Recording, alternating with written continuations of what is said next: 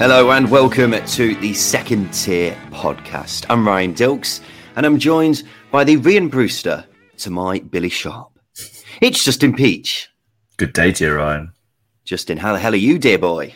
I'm feeling a lot better than you. You sound a bit nasally still. Maybe a bit hungover. I'm a bit nasally. I'm also a bit hungover. Yes, that's right. I've been at a Park Life Festival this weekend. It was a very good day yesterday. Saw Paul Pogba dancing on stage for some reason. He was there. I saw that. Yeah. Stormzy popped up to say hi as well. It was good. It was good first day. Today seems like it's going to be better, although it seems like the weather forecast isn't too friendly. But nonetheless, I'm going to have a jolly good time. Had a few Summersbees yesterday, so all was good. All was good, Justin. How was your weekend? Let's talk about your weekend instead, because I've obviously got my own festivities going on. How about yours? I'm laying kitchen floor at the minute, so it's not too fun. I did nearly hack off my finger. Yeah, I did nearly hack off my finger yesterday, which was as bad as interesting as it got. But I left with all my digits intact. I'm all good. Okay, well, that's good to hear, because I prefer you to have all of your fingers when you're about to record the number one championship-specific podcast, because that's what you're listening to, ladies and gentlemen. It's the Second Tier. Thank you for joining us wherever you are. We're going to run through all the games from the past weekend in the championship, talk about some of the news from the past few days, and then we'll finish off with the Simon Grayson's Hateful Eight right at the end. And I'll tell you what, we have had some big results this weekend, ladies and gentlemen. And let's start off with a massive shock. Fulham, who have been steamrolling everyone so far this season. They lost 1-0 to Blackpool. Josh Bowler with the goal. Who saw this coming, I hear you ask? Well, none other than Justin Peach. Had a bit of an inkling about it on Thursday. Justin, your prophecy, it came true. It did. It's probably the first one in, we're 3 seasons in recording this podcast. I was going to say, ever. A broken clock is right twice a day. Exactly. It was a very good result for Blackpool, obviously, and clearly a result of the weekend. And I've got to say, you've got to take your hats off to Blackpool, because I think they restricted Fulham to shots outside the box. Nothing really clear cut, and there was a lot of endeavour from Blackpool, and a lot of credit needs to go to them for getting the result, because even though I said I do fancy them to pick something up, I only half believed it. I don't know. Well, we were saying, weren't we? Fulham this season, they've just been battering teams in the first few 20 minutes, really, haven't they? And then from that point on, teams have been like, oh, well, it's going to be a struggle to get anything from this game now. But Blackpool kept it solid, and when it got to half time, you were thinking to yourself, maybe Blackpool could get something here, because of what we were just saying. Fulham scoring all their goals early, and then Blackpool just managed to keep the door shut, and defensively they were brilliant, weren't they? Because as you say, they restricted Fulham to nothing but shots from far out, and it's surprising, really, because Fulham have shown this season, no matter what they have put in front of them, they managed to find a way to break down that door eventually. But that just wasn't the case here, was it? Because Blackpool was so good defensively. No, absolutely. And I think as well as that, Blackpool were very good going forward. They're a team that did not play with any fear at all. It was a bit of a one-off in some ways for Blackpool, in the sense that because of the golfing quality and squad depth and what have you, that's going to play a part in what you do in the game. And for Blackpool, it meant that they just let the shackles off. You saw with the Bowler goal, for example, picking the ball up from quite deep, and he literally bowls over defenders. He does. He runs through in between Fulham defenders, and it was a very good goal. Early contender for a goal of the month, if you ask me. And I think there was a period in the first half as well where Kesh Anderson picks the ball up, goes past, I think it was Jean-Michael Seri, and squares it to Tyrese John Jules, and he's sort of narrowly away from it. It didn't quite get his toe in it. They were quite direct in their running, and I think Fulham, I guess, a bit surprised by it, because I don't think they've had that yet this season. They've not had a team that have just let the shackles off and just been ran at. So I think it was an early test that Fulham failed, and certainly a lot of learning curves for them in this game. I don't think you can read too much into this game from a Fulham perspective. No. They're not going to, steamroller every team this season, are they? For Blackpool, though, I was saying that start of the season, I don't think they were too good. Then in the games just before the international break, they seemed to be getting better. And then this is a massive sign of what could be potentially on the horizon for them. They need to build on it, of course, because we've seen teams in the past who have, been near the bottom of the table, managed to get a win against a top side, but then not managed to capitalise on it and end up just, sinking without trace, really. So it's important they build on this. But yeah, let's not take anything away from Blackpool. This was a fantastic performance for Neil Critchley's boys, and he'll be a very happy man indeed. Sheffield United's season has finally got underway, Justin. They beat Peterborough 6-2. How you go from scoring 1 all season to scoring 6 in one game, I'm not too sure. Actually, I am quite sure. I'll tell you how it happened, Justin. Morgan Gibbs-White and Iliman Ndiaye, who might not be too familiar to many people. He wasn't someone who was too familiar to me. He was actually Jimmy the Punt who told me about him in the midweek betting show. He was saying that Sheffield United's hierarchy are a massive, massive fan of Ndiaye, and they've got big hopes for him in the future.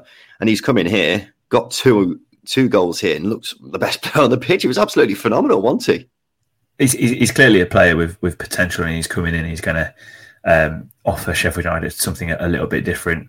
Sheffield United got a very good academy. You've got the likes of Calvert-Lewin have come through it, Kyle Walker, Carl Norton, going way back, and then recently you got Harry Maguire.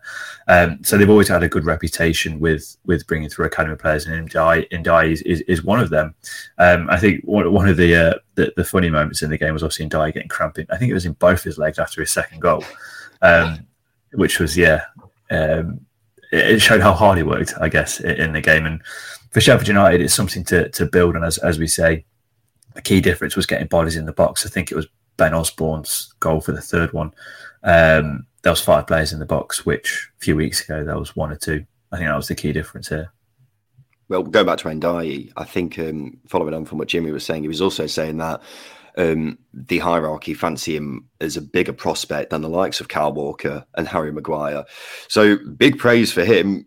One to keep an eye on for sure, especially after this performance where he was absolutely electric. Gibbs-White as well, someone I'm looking forward to seeing a lot more of. Playing on the wing here, interesting move. Whether that continues, we'll wait and see. But I don't think you can underestimate how good the man up top was. Billy Sharp getting a hat-trick of assists here.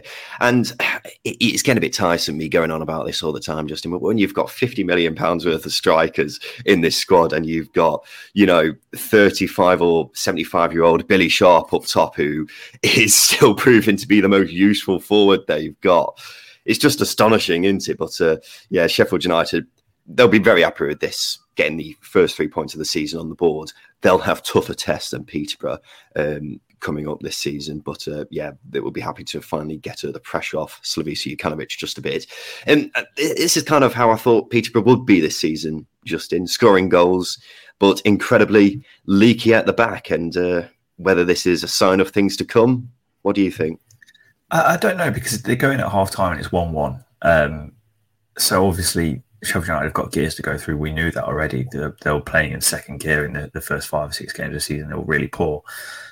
So I think Peterborough going into half-time, they were thinking we can get something from this. They were sniffing a result, definitely.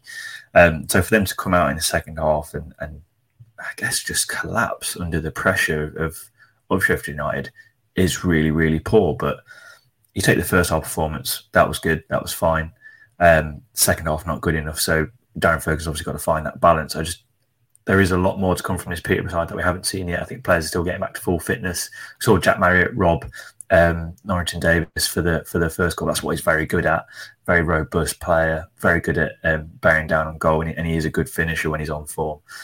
So I was delighted for him to pick up goals. It's just a shame that they couldn't see it out with a result. But as I say, first half performance, fine. That was good. Second half, terrible.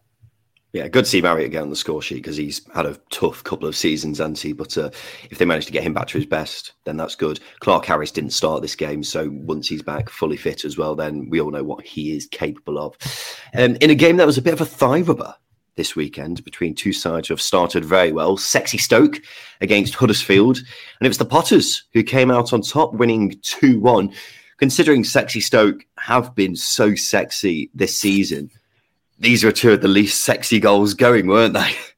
I don't know, that Vantrich corner for Jacob Brown was just pinpoint on his head. There's joy and glamour to a good corner cross coming in. You've got to give it credit a little bit. Yeah, but it's not sexy, is it? It's not like the sexy Stoke that we're used to, if you know what I mean. We have different definitions of sexy, Ryan. That's okay. That's fine. We're different You love a good cross into the box, cross and header. Absolutely. Proper Brexit goal. I mean, talking about the other goal, Matty Pearson, Jimmy Traore called. He wants his own goal back. That was it was a comical one, wasn't it? It was, and you got to feel for Matty Pearson there because he started the season pretty well for Huddersfield. So yeah, really, really unfortunate way to concede, wasn't it? But I thought Huddersfield were good here. I don't think Stoke were the better side by any means. I thought Huddersfield had the better chances. There were just a lot of key players that were below par. For example, I thought Josh Caroma and Lewis O'Brien were both pretty poor. Passing was a bit conservative at times, and they were missing Levi Colwill as well. Yeah, I agree with you, actually. I thought Huddersfield was still quite impressive, really. Sorba Thomas, we keep going on about him. This is pretty much becoming a Sorba Thomas show. Even though Huddersfield lost, he still created 4 chances. The man's just a chance-creating machine, isn't he? It's phenomenal how he can just continue being this unbelievable player from wing-back of all positions as well. It's not like he's, up top. He's just... he's basically a wing-back who's being the most creative player in the whole division. It's remarkable. But yeah, Stoke, they'll be happy with the result nonetheless, no matter how the performance went. Still third.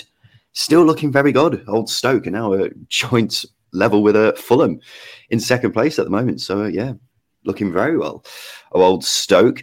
After Fulham's loss, West Brom, now top of the league, but they could only draw 1-1 with Millwall. This was a good game. Good chances for both sides and really could have gone either way. Colin Grant did miss a penalty. I thought it was a case of West Brom's key players. They didn't have a great day at the office, did they, Justin? I thought it was more West Brom overall were probably below par themselves. There's a lot of bad back passes, for example, from West Brom defenders. I think they got away with one with, I think it was Ajayi paid it back. So I just think the whole team was a little bit below par, which is almost to be expected when you're coming back off the international breaks. When you've got good momentum and you've got a 2-week break, so why we hate international breaks, especially if your team's in form, it does impact it a little bit. And we saw a little bit of that in this game. I thought West Brom obviously had chances to go ahead. The penalty was a good chance. Really good save from Biakowski, by the way. I think Grant got a lot behind it. I thought it was quite unfortunate, really. But yeah, I just think West Brom were below par themselves rather than key players being below par. No, I think defensively they were all right.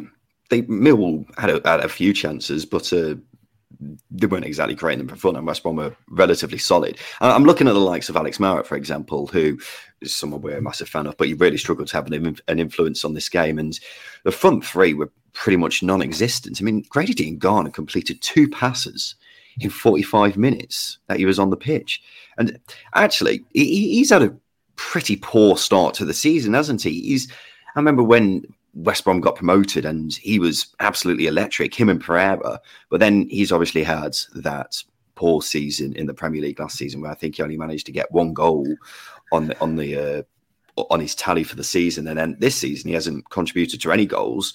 He's been fairly poor in pretty much every game so far this season. And I'm looking at people like him, even though West Brom have started so well, you need players like Dean Garner to really step up, and because this is the kind of level that he should be tearing defences apart, but it's not really happened so far. And you're looking at other players, the likes of Mowat, Robinson, to really get the points on the board for West Brom. But Dean Garner's just not doing enough for me at the moment. And considering they've got so many brilliant forward options, it wouldn't surprise me if he's given it a bit of a break. But nonetheless, they would have gone into this game expecting 3 points, wouldn't they? They got a point. A point is all they deserve, really, because Millwall, a good performance from them defensively, very solid, weren't they? It was a good disciplined performance, and they probably edged the chances, especially in the second half. So to come away with a point might have been disappointing as the game went on, but it's a good positive performance for them to build on, because there were times before the international break where they looked really poor. And they're coming up against a West Brom side. You know what you're going to get from West Brom. They've got good technical players. You mentioned Dean Garner. There's Grant. There's Mowat. They're good from set pieces. You know, they're a full package, West Brom. So for Millwall to put up a good as good as disciplined performance as they did is a massive plus for them. And as I say, probably a little bit disappointed to come away with just a point. Okay, I was saying that he was fairly happy with his side's performance. They managed to take in all the pressing that West Brom were doing and managed to soak it up. So, yeah, positive considering they have been pretty slow to start this season. There was a very one-sided game at the Vitality Stadium. Bournemouth beat Barnsley 3-0. Barnsley only managed 2 shots, both of which were from distance and neither of which were on target. Bournemouth also could have scored a couple more because they missed some good chances here, Justin. A very, very one-sided game. It was, and obviously we're going to talk about Bournemouth first, but there's something missing from Barnsley, and I don't know what it is, but go back to Bournemouth, I think they just didn't allow Barnsley any potential to play at all. We saw it's such a contrast in games and styles where Barnsley last season was so aggressive in that win against Bournemouth at the Vitality towards the end of the season last season. Not quite the same here. I think it was more Bournemouth being the aggressive side in terms of their press, in terms of their possession. And yeah, it was a very complete performance. Probably a little bit disappointed they didn't score anymore, but when your left back's scoring, you're having a good day, aren't you? Yeah, Jordan Zamora, the young left back, only 21, got on the score sheet twice. He's had a pretty good start to the season, really, hasn't he? Because, again, Bournemouth, they're kind of in the same category as the 3 relegated sides, aren't they? In the way that they've got an embarrassment of riches. Yet Jordan Zamora has not looked out of place at all, considering this is pretty much his first full season in professional football. And he's looked class. He really has. But yeah, Bournemouth in general haven't particularly convinced me so far this season. It is obviously very early on, but this was a lot better from them. You know how governments and health bodies have watch lists for things they're concerned about? I'm going to put Barnsley on my watch list for not a major cause for concern yet, but they haven't particularly hit the ground running under Marcus Sharp. It's not been the smoothest of transitions from the Valerian Ismail era, but they were really poor here. And just before the international break, they were really poor against Birmingham, but somehow managed to get a point from that game. But then I was having a look back through their games so far this season. Obviously, it's still very early on, so we won't get too carried away just yet. But they've been fortunate on multiple occasions now. And if those performances continue, then they won't be able to keep picking up points like they are. And it's also got to be pointed out, teams below Barnsley are improving as well. So I'd say there's cause for concern. Let's not get too worried just yet, Justin. But Barnsley, what do you think? They haven't been great so far, have they? No, this is what I was trying to say. There's just something missing from them. I go back to the QPR game where they were so good for 45 minutes in the first half, and they went 2-0 up, and then second half it just drifted away. And I think there's been Birmingham game after that. Just the poor performance just started to seep in a little bit. Obviously Alex Malwart pulling the strings, missing that is a big blow. They lost the physical presence in DK up front. They've got players that they brought in over the summer that need to settle into the side. Barnsley have always been slow starters, haven't they? You go back to the Daniel Stendhal season, very slow start. And obviously then he was sacked. And then under not Struber. It was Struber, then Adam Murray, wasn't it? It was a slow start again until Ishmael came in. I expect the same again this season, but as you say, there are teams below them that are going to improve, that are going to pick up points, and Barnsley need to be in that category as well. So a lot to do, I think, for Shop, but nothing to be overly concerned about just yet. Just be better. Just yet. Well, that will make sure there's emphasis on that. On Friday night, Birmingham continued their good start to the season with a comfortable 2-0 win over Derby. I say comfortable. It was actually very comfortable, really, wasn't it, Justin? It was. I think the first 10 minutes, Derby were really good. But from Birmingham City's perspective, Derby didn't offer anything past the halfway line. I don't think they kept the ball too often between the centre halves and didn't really threaten. But I think that's down to Birmingham City's game plan and game management, where they were happy with Derby to have the ball, kept Derby where they wanted, and they seized on the mistakes, as we saw with the Buchanan back pass and Scott Hogan goal. It was a clear error forced into it from Birmingham City's organised pressing. It was a very professional performance, I thought, from Birmingham. And every time I see them, they're looking more and more like genuine playoff contenders. Again, it is early into the season. I can't emphasise this enough, so we won't get too carried away just yet. But considering how well they've started and how much better they look than they did this time last season, It really is chalk and cheese, isn't it? And I'm getting quite excited about Blues, and considering they've managed to strengthen with the likes of Deeney on deadline day, and Chong is looking like a real talent, then there's a lot to like about Blues at the moment, especially with Lee Bowyer in charge, who has proven himself to be a very good tactician at this level. And it's got to be pointed out, the difference in how they look defensively as well. They restricted Derby to barely anything here. Derby barely had a sniff, did they? And considering Birmingham last season were very negative, but were still conceding goals for fun, it's quite remarkable how Bowyer's managed to turn it around and make them into a very efficient unit. Quick word on Derby. Best chance was Tom Lawrence early on, wasn't it? But they were clearly second best here, weren't they? And I wonder if, despite their good start to the season, I wonder if this is the beginning of the long, hard season that we were expecting, Justin. It feels like it, doesn't it? They've got a difficult run in over the next few games as well. West Brom coming up in midweek. So it does feel like, okay, now the first first five games that are done did very well. It's a bit of a down-to-earth feeling now, or possibly a little bit below earth because of the situation Derby are in. Player-wise, there's just not enough in the squad. I'm trying to remain positive. As I say, I thought there were some phases of play that were really, really positive, really, really good. But Rooney's not got enough tools at his disposal to get enough out of the team, essentially. And it's a massive, massive shame because, as I say, some of the passages of play are very, very good. It's up there with some of the best football in the league I've seen so far. Big praise. Right, Justin, let's have a break. After that, we'll talk about wins for Coventry and draws elsewhere in the Championship.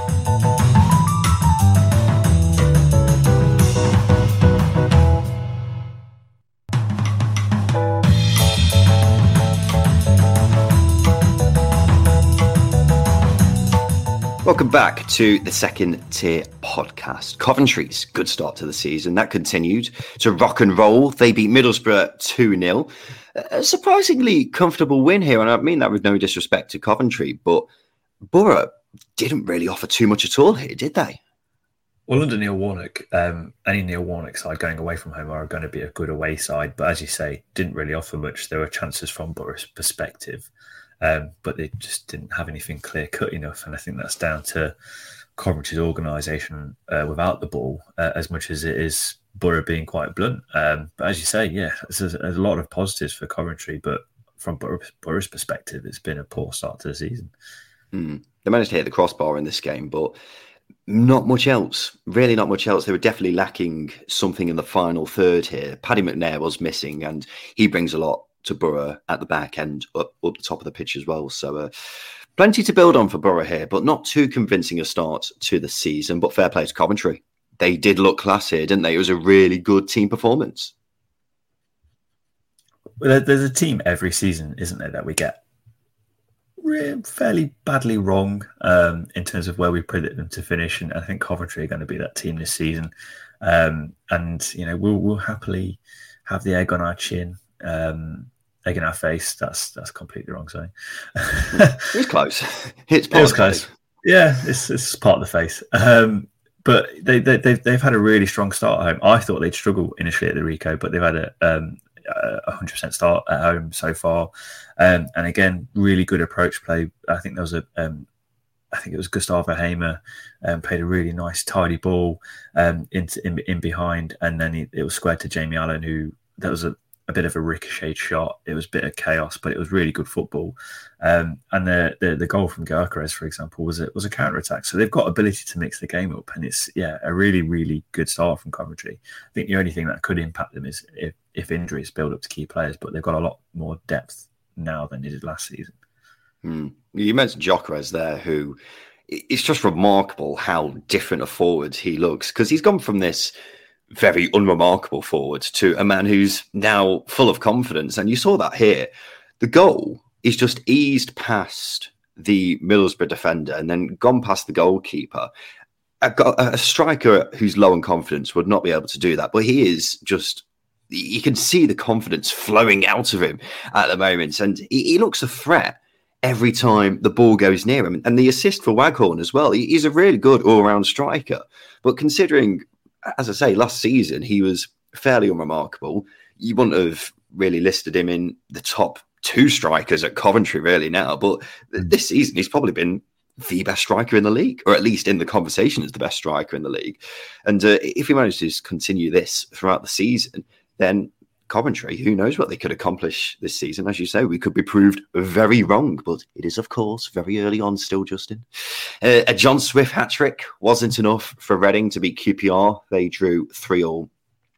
I'll tell you what, if there was an award for the most substantial difference in performance by an individual compared to the rest of his teammates, then John Swift would be walking off with that bugger right now, because there's an argument for him being player of the season in these first 6 games. I think he's top scorer now as well. Yes. I think he's got 6 and the next highest is 4.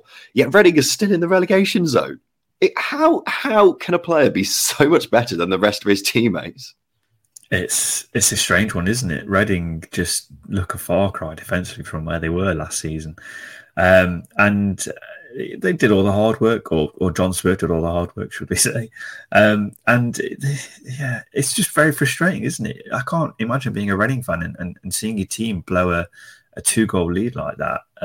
They had some really good spells going forwards. There were some major positives, especially in the second half, apart from conceding 2 goals. But again, totally failed to manage the game. They've done that a lot this season so far. 16 goals conceded is quite a staggering number. It's 3 a game on average, if my maths are correct. It's not good. It's close. 16 goals in 6 games is pretty shocking, really, isn't it? Only one other team has let in more than 11 this season, and Reading have got the highest goals tally at the back. So the goals they conceded here weren't as defensively comical as we have seen so far this season, but considering they were 3-1 up in the 79th minute, to blow that lead is pretty shocking. And poor John Swift, who the 3 goals he scored, your accomplished Premier League striker would be proud of all 3 of those finishes. But he must just be looking at the backs thinking, I'm doing all the hard work up here, yet you lot at the back are letting the team down. And he's got every right to feel like that, really, hasn't he? But nonetheless, QPR, Mark Warburton admitted it was a bad day at the office for his side. But they're still unbeaten, still hanging around in the playoff spots at the moment. But one to build on for him. A 98th minute equaliser from Luke Berry saw Luton draw 2-2 with Blackburn. Blackburn were 2-0 up until the 73rd minute. Tyree Stolen and Harry Pickering with the goals for Rovers. Whenever I hear Harry Pickering, I always think of that video. Do you know which one I mean? Do you know who I am? I'm Harry Pickering. Is it Harry Pickering? No, Ronnie Pickering. It's Ronnie Pickering, but you've got to put it into context. Yeah. Every time I hear Harry Pickering, it just instantly takes me back to that video. Nonetheless, this was a great game, wasn't it? Some of the chances both teams missed was just absolutely remarkable. But I think a point for both sides probably deserved. Probably. I mean, there's so much to dissect in this game, going from both teams' performances to some of the goals to the refereeing and Mowbray's comments. Let's talk about the refereeing, Justin, because okay, Ollie Langford really going off with cramp is particularly interesting. It's embarrassing, isn't it? I mean, I just going off with cramp, maybe a calf strain or hamstring strain, fair enough. But going off with cramp, you need to be fitter to be an EFL ref. It's just staggering. It's completely Tim Pot, if I'm being absolutely honest with you. And he made poor decision after poor decision during the game. Tony Mowbray described it as a wild, wild west, and it's hard to disagree with. The tackle from Darragh Lenihan, I just lost for words. I can't believe it was a yellow card, and even I think it was I can't remember what Luton player it was, but a bit of afters on Travis again. Lucky to get away with just a yellow. It was appalling refereeing, and it's summed up by going off with cramp. Have you ever had cramp?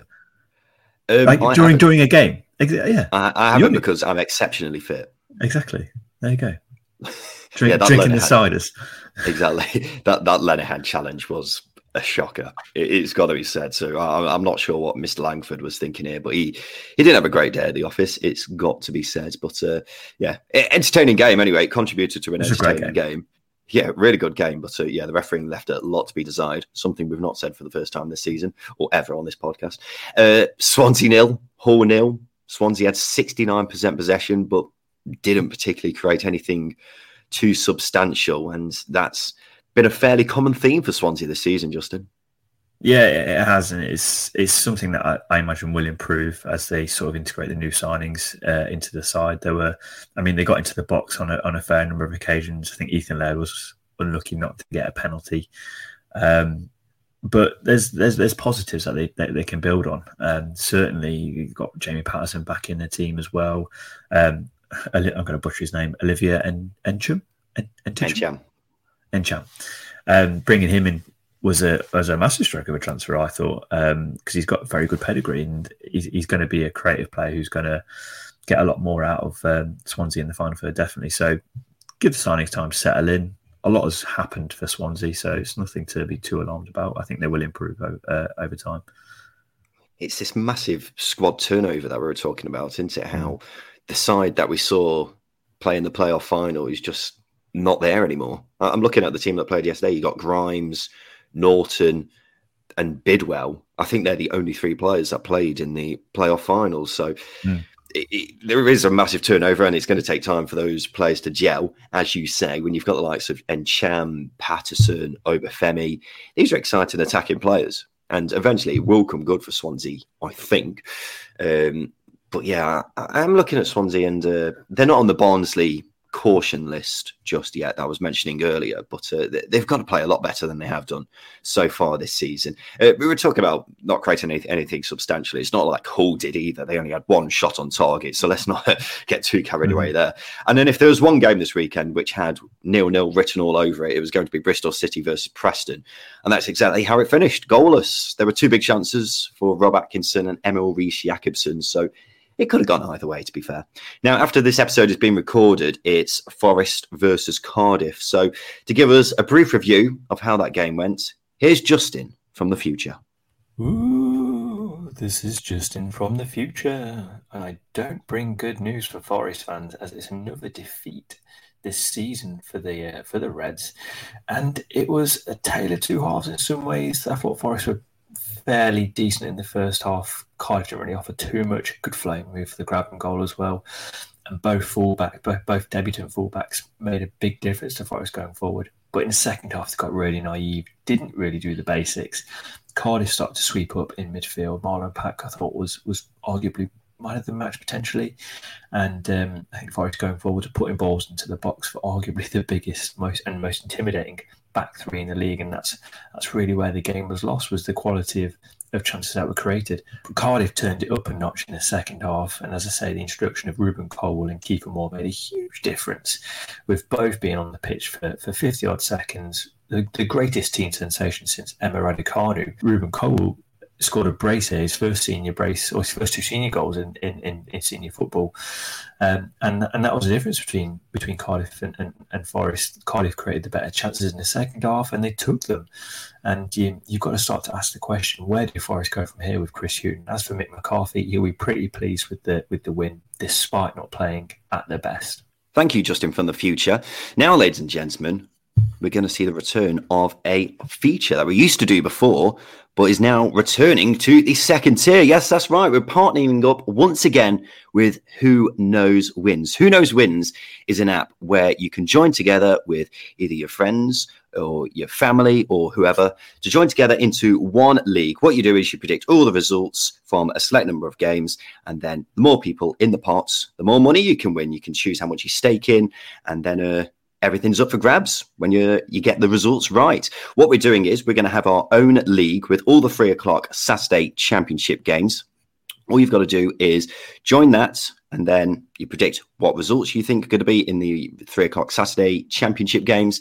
And then if you manage to get all the results right, or the most results right in the league, then you win some cash. Happy days. More people who enter, the bigger the prize. So make sure you download the Who Knows Wins app and get involved, ladies and gentlemen. So what we're going to do now is go through all the results or all the games coming up on 3 o'clock on Saturday. Me and Justin are going to give you our predictions. Yes, we have got midweek games coming up, but we're only doing the Saturday games. So Justin, first game that's coming up next weekend is Barnsley v Blackburn. Which way are you going? I'm going to go with a draw. I'm going to go Blackburn. Cardiff, Bournemouth. I'm going to go Cardiff. I'm going to go draw. Derby, Stoke. Away win. Stoke for me. Fulham, Reading. Home win, yeah. Yeah, Fulham. Huddersfield, Forest. Draw. I'm going to go home win. Luton, Swansea. I'm going to go home win. I'm also going to go home win. Borough, Blackpool. Draw. I'll go draw as well. Millwall, Coventry. Ooh. Away win. I'm going to go draw. Peterborough, Birmingham. Away win. Yeah, I'll go away win as well. Preston, West Brom. Draw. Really? I'll go West Brom. And then QPR, Bristol City. Home win.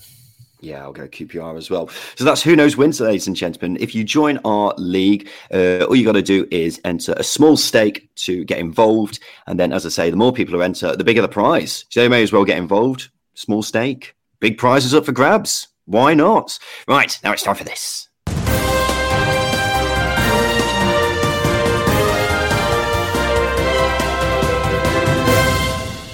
Yes, it's time for the news. And Huddersfield's Sorba Thomas. He's won the Championship August Player of the Month award. And not too surprising, really, Justin.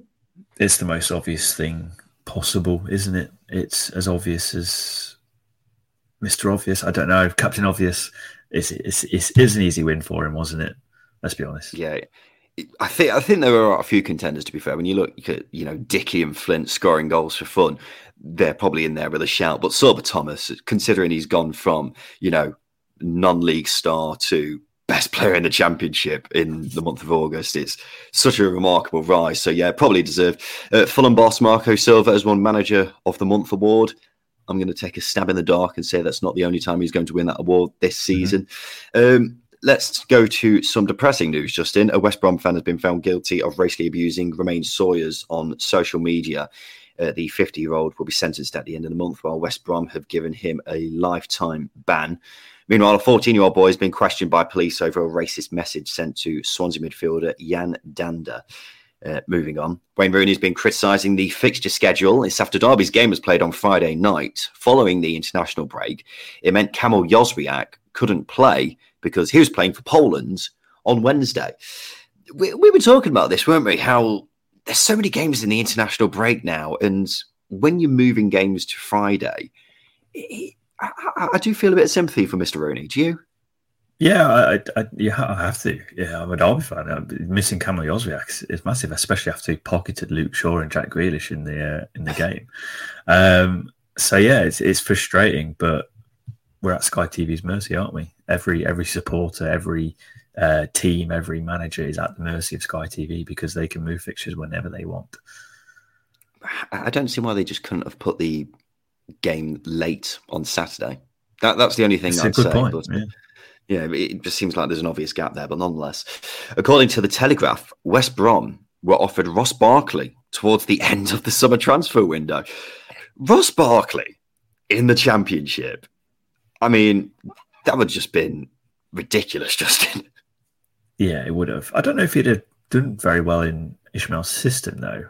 He's a player that you want to be on the ball as much as possible. So putting him in a system where the ball goes into channels, running in behind, you want him on the ball centrally so he can dictate things and open things up. Just don't think it would have worked out the way we'd have thought. I'm being a pessimist here. I think, yeah, because I can see what you mean. Because when you got Mowat and Livermore in midfield, you'd probably say Barkley's obviously going to play ahead of Alex Mowat, but then you've got a really talented player, probably the best player, one of the best players in the Championship, there on the bench. So maybe if you put him in the front three, I don't know. Yeah, I can see what you mean. Maybe he won't fit into the system, but yeah, having Ross Barkley in the Championship would have just been incredible. Lewis Cook signed a new contract at Bournemouth. The new deal will keep him at the club until 2024. He hasn't played since March after suffering a serious knee injury. We were talking earlier about how many talented players Bournemouth have got. You forget about Lewis Cook, don't you? Because he's been away from the game for so long. But when he comes back, then Jesus Christ, the number of centre midfielders they've got, just crazy. And then finally, Birmingham's fiasco with their stadium is getting slightly better. You remember how they had to keep 2 stands closed because they needed repairs? Well, they've now been allowed to open part of one of those stands, but the club had aimed for both stands to be back open for the Derby game on Friday night. But that's obviously not been the case. So not ideal there.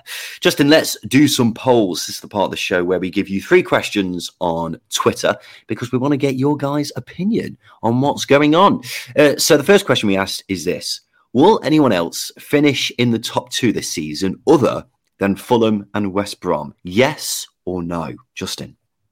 I tell you what, if Sheffield United do play regularly and consistently like they did against Peterborough, and get bodies in the box and create things, then I do fancy them to put a run together and do that. Jukanovic has got previous, but at the minute, I don't think any other team will. So no. Yeah, I struggle to see anyone other than Fulham and West Brom finishing in that top 2 come the end of the season. 65% of people agree with us. 35% said they fancy someone else to get in there. What's harder to get through, Reading's defence or a wet paper bag? Wet paper bag. I don't know. I've seen some sturdy wet paper bags in my time. 87% of people said the wet paper bag is harder to get through. 13% said Reading's defence. And finally, is Stoke in the top 10 away days in the Championship? Yes or no? Now, this comes, ladies and gentlemen, after Justin was asked a question on F365, Football 365, which we've been taking part in. If you want to subscribe now, head over to our Twitter. And they were talking about the best away days in the Championship. Justin said Stoke is one of his favourite away days. Do you want to justify that decision? Yeah, so... Come on, I'm ready. It's really difficult. I mean, look, I've been to Fulham away, I've been to Forest away, I've been to, obviously, Griffin Park, etc., Luton. I've been to a lot of away grounds, and they're all brilliant, but I wanted to go somewhere a little bit left field, a little bit less obvious. And Stoke, I've only ever... and really enjoyed going to the Bet365. But the last couple of times it's been very warm. So that sways it massively because I don't experience the wet, cold wind that you get at Right, okay. I'm going to stop you there. I have got so many questions right now, but I'm very wary of the time that we're up against. Because it's warm is the only reason why you chose Stoke. It's a good atmosphere. It's very easy for me to get to, so I've got a lot of bias there. And every time you're driving over the A50, it's a really crap road, but then you see the Bet365 lit up on the hills. It's lovely. It's great. What has that got to do with the quality of the away day? It's a good atmosphere. The tunnel's by the corner of the stand, and as I say, it's very easy to get to. So. You are really grasping at straws here. I know. I do regret it, but it's up there. Well, 71% of people said Stoke is not in their top 10 away days. So I think you're pretty isolated on that opinion, Justin. 29% of people said, yes, it is in the top 10 away days. So you've got a couple of followers who agree with you, but not many. Right now, it's time for this. Hi, Simon Grayson here.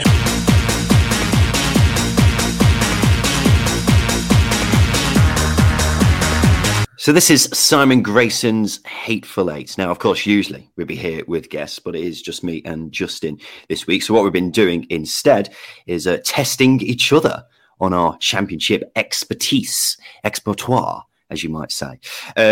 So the part of the game is that I usually give Justin 8 of a certain answer that he's got a name. For example, name Darren Bent's 8 clubs that he played for in his career. Justin managed to see that off with ease. If he gets one wrong, then he loses. But if he manages to answer all 8 without getting any of them wrong, then he wins. But now, ladies and gentlemen, we're turning the tables because we're feeling a bit fruity this week. Thought we might change it up a bit. So Justin is going to give me Simon Grayson's Hateful Eight this week, and we'll see how I get on for once. So, Justin, I'm ready. Hit me, baby. Give me the Simon Grayson Hateful Eight, please. I don't think you're ready. I don't think anyone is ever ready. It is a stressful game. Is this going to be ridiculously hard? Let's get into it. Blackpool last won a championship game in the 2014-2015 season, and their opponents yesterday, Fulham, have had 8 managers since that season. In that 8 managers, it's including 2 caretaker managers.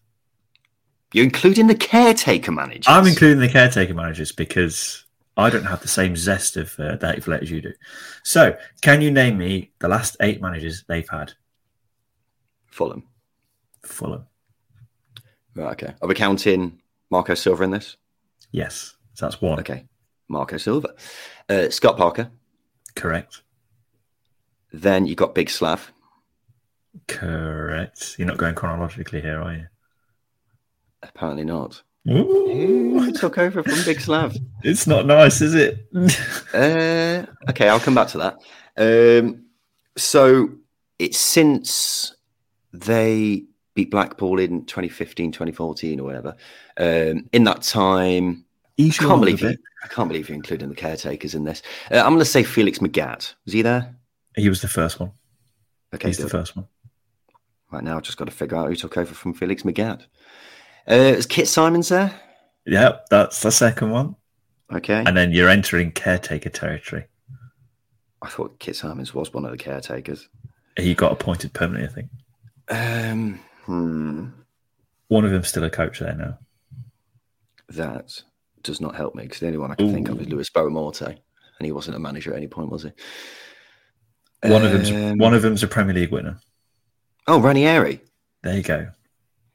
Got to push you along. Got to push you along a little bit. Right, you've just got the caretakers left. One of them. Why have you included the caretakers? Because it rounded up nicely to number 8. This is clearly not a Simon Grayson's Hateful Eight. This is a Simon Grayson. Bitterly hateful Eight. Yeah, absolutely right. But you never explained the rules to me. You never said you can't have caretaker managers, Justin. No, you just said, do a Simon Grayson's Hateful Eight for me. I've done a Simon Grayson's Hateful Eight for you. Tell me the caretaker managers now. I don't have a clue, Justin. I honestly don't have a clue. The one you should get is Stuart Gray. I would have never got that in a million years. He's still the coach. He's the mastermind behind Fulham's success. I'm telling you, he's the man. And then you would never have got this. The other one's Peter Grant.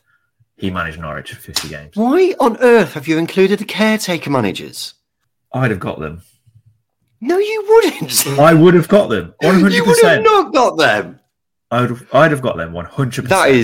That is scandalous. We've had the scandal of Martin Craney and Owen Garvan, and now you're throwing this on me as well. What this is telling me is you cannot cope with the pressure of Simon Grayson's Hateful Eight. No, what? You don't. You can't cope. It's fine. Whenever you're in charge of the quizzes, it all just goes horribly wrong. Is all I'm going to say. Right, let's end this shit show here.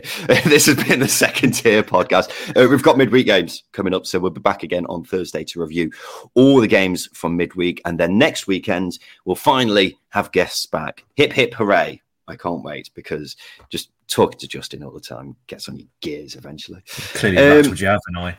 You have rattled me, actually. Yes, you have, quite a bit. As always, if you wouldn't mind leaving us a comment and rating on wherever you listen to your podcast, that'll go down very well with us. And also, may I remind you, voting is still very much open for the Football Content Awards. If you would not mind voting for us as Best Football League Podcast, we'll be extremely grateful. You can find a link to that in the description of this podcast. It only takes 10 seconds to do, so please vote for us if you can. This has been the Second Tier Podcast. We'll be back again on Thursday. I've been Ryan Dukes. I've been Justin Peach. Thank you for listening.